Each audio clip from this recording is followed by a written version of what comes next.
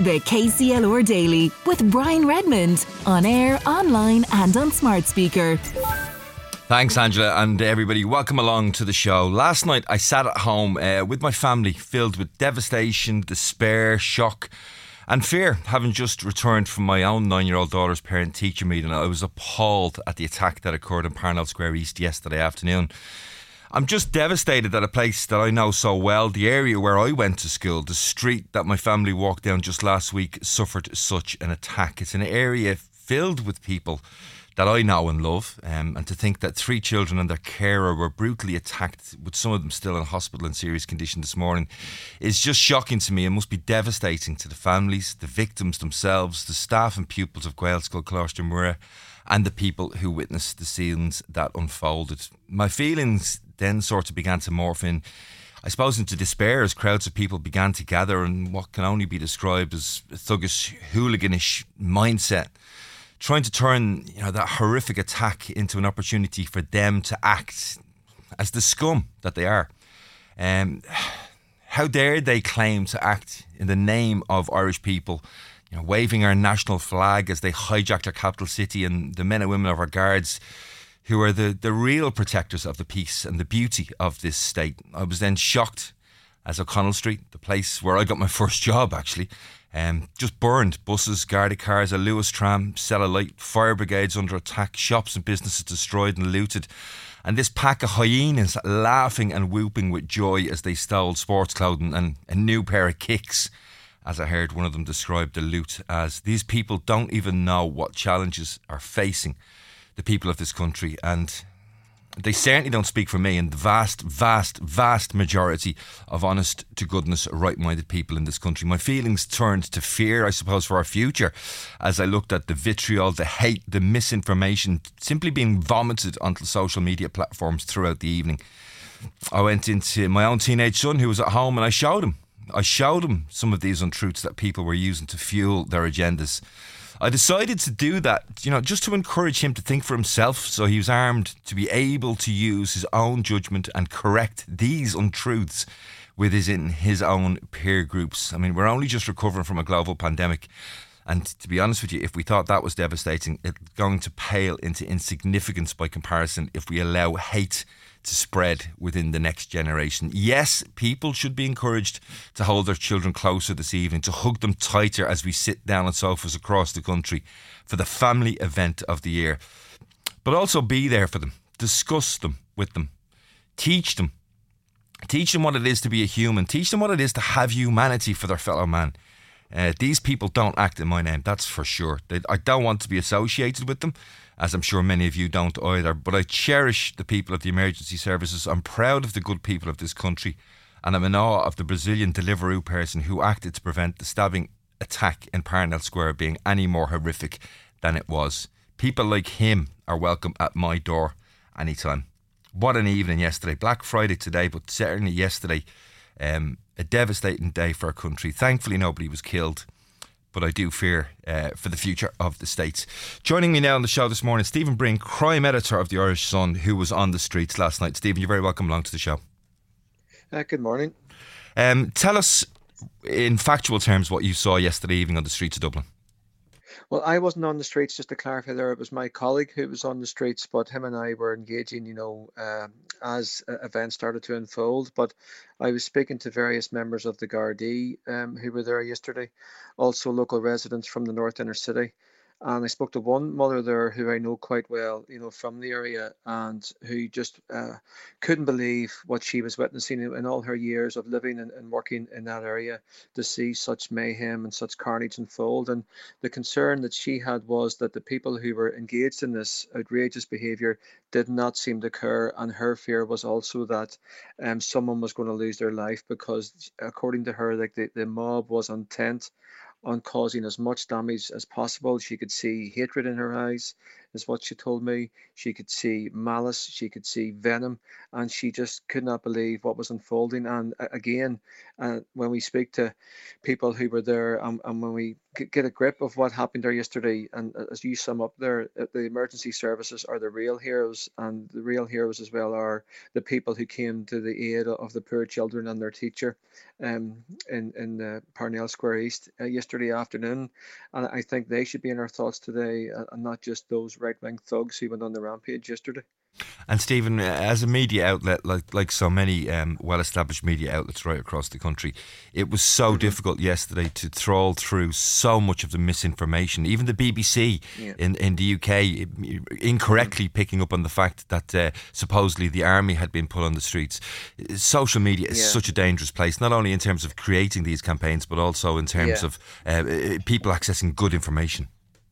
It's such a cesspit, so it is. And even this morning, I was sent a message on WhatsApp, and this message was again calling on people to converge on the city centre this afternoon. And there's no way I'm going to share that, because once again, you have people with a far right agenda, people who are anti-immigration, people who are so rigid in their terminology and their ideology in terms of the immigration policy that the government has and indeed has had for many years. But what you have are people in the background, people perhaps grooming young children to bring them onto the streets to follow their warped sense of view. And it really is disturbing that to see those messages being played out yesterday. I mean, this was starting within a half an hour of the kids and their teacher being attacked in Dublin, where calls were being made for people to go into the city centre to protest at immigration, as they said it. But so much misinformation as well, relating to the person of interest who was responsible for this horrific attack, and other issues as well. So you do have to be very careful in terms of what you're sharing, and what you're putting out there. And as you say, like the BBC talked about the army, but what we could see yesterday, like anything that I posted, for people who were there, you can see what was taking place, and you can stand over that. But one has to exercise extreme care in the days ahead. And it's social media, and especially places like X, formerly Twitter, can be very dangerous platforms for these people to share. And the concerns that the guards have is that there's not enough being done to constrict or restrict these hateful messages being placed out there. And, media outlets obviously have a duty of care. We're bound by law to make sure our sources are correct. But also, when we think about our own teenage children, for example, who would normally be on TikTok to experience a bit of fun, they're being exposed to so much of this stuff as well. How important is it that we as parents, that we as a society, take this bull by the horns and make sure our own young people are aware of this misinformation? Again, the way you summed it up there before I came on air there, and speaking to your own child there, I think it's very important that our kids are informed of the dangers that are out there on social media, and these various platforms, and also to remind them of the misinformation that's out there, the blatant lying that goes on social media as well. And because social media it's being used as a platform to attract young people to these different forms of ideology just for their own selfish ends. But it's not going to be the people who put out these messages on social media who are going to be, before the courts and public order charges. It's going to be young people. So it is, they're the ones who are going to be getting a criminal record, therefore affecting their future prospects. So I think it's vitally important that parents do raise their concerns, and just to remind children of the dangers that are out there on social media. And just finally, Stephen, so many people this morning questioning our politicians about the actions of the guards. Do you believe the guards acted appropriately, swiftly enough, or could they have done more? I think the guards did what they could do with the resources at their disposal.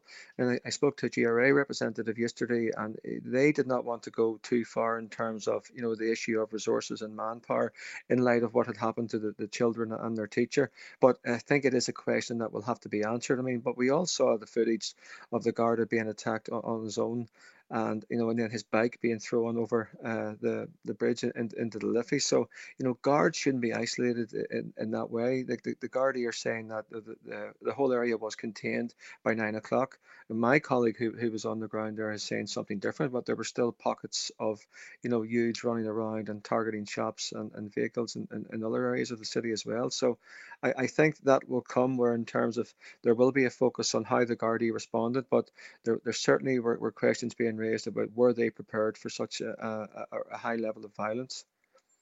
Stephen Breen, crime editor of the Irish Sun, thank you very much for your time this morning on the show. I'm also joined in studio by somebody who was very, very close to the scenes yesterday, somebody who we know and love so well, I suppose, our own Shane O'Keefe from KCLR Scoreline. Shane, we spoke to you earlier in the week about the play that you're involved in the O'Reilly Theatre, literally just metres from where things kicked off yesterday. Tell me about what you saw and what you felt. Yeah, I felt very uneasy, Brian. I felt uneasy going up to Dublin, knowing what had happened. It was just right around the corner from the O'Reilly Theatre. There was also a crash on the motorway on the way up, so it felt very surreal to be going up into that situation. And I went out to kind of clear my head with another actor. And we were walking around, and we passed by the top of Parnell Street, and that's where all the media were with all their cameras. We went down the other end, and it felt tense. It's hard to describe. Like, I'm 6'1", I'm 15 stone. I'm a big guy. Like, I did not feel comfortable there. I felt like there was people doing calls to action on their Twitter or on their X or whatever, TikToks, saying we're going to march here, we're going to march there. The Lewises were stopped. They were using the tricolour in front of their on the buses, and I felt like I was in Gotham. It felt horrible. It really did. I was quite affected by it. I'm still affected by it. There was helicopters flying around then. I didn't know what was going on. I've never felt something like that before. Did you witness any of the attacks yourself? I mean, I don't mean the initial stabbing, of course. I mean, in the aftermath of these riots, or did you simply get out of the area? Was the tension that palpable that you knew you had to leave before it kicked off? It was disgusting.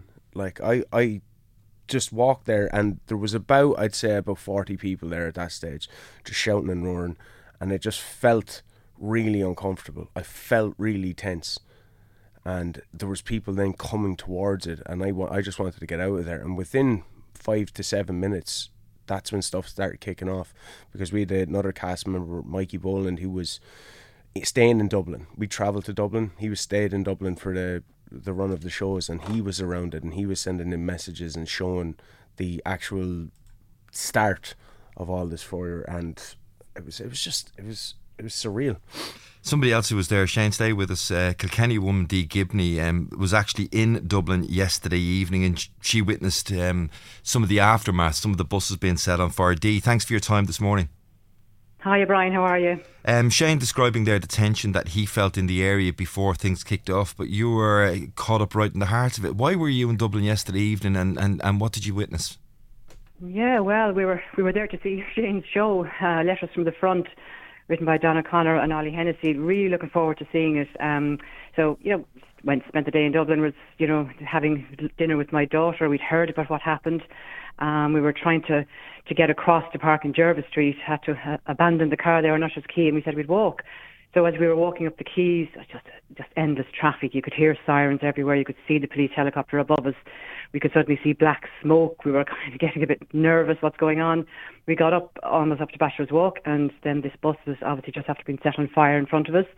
And it was, as Shane said, the tension. You could cut it with a knife. You could feel it. Everybody was just on edge.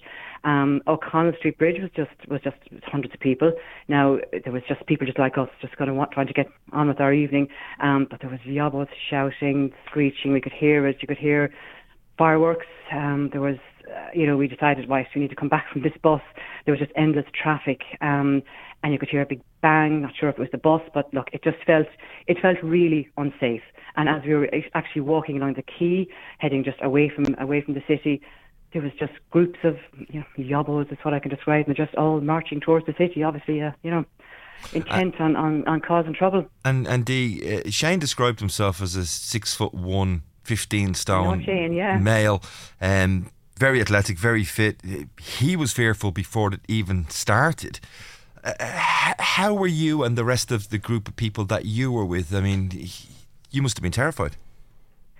Yeah, absolutely. Yeah, and as Shane knows me as well, 5'4" woman, so quite small, not as big as Shane, but nervous, extremely nervous. And we had kind of said, well, look, we were heading his way, up towards Parnell Street, so we kind of thought we were trying to go around back roads. We'd abandoned the car, try and go around back roads, but it just didn't feel safe. And it just got to a stage where you go, no, look, this is not happening. We're not going anywhere near this. We need to keep away. And I think once we started walking back down the quay and seeing these groups of people, I mean, with the tricolours and, just heading towards the city, everybody was just feeling unsafe. And there was a queue of cars there.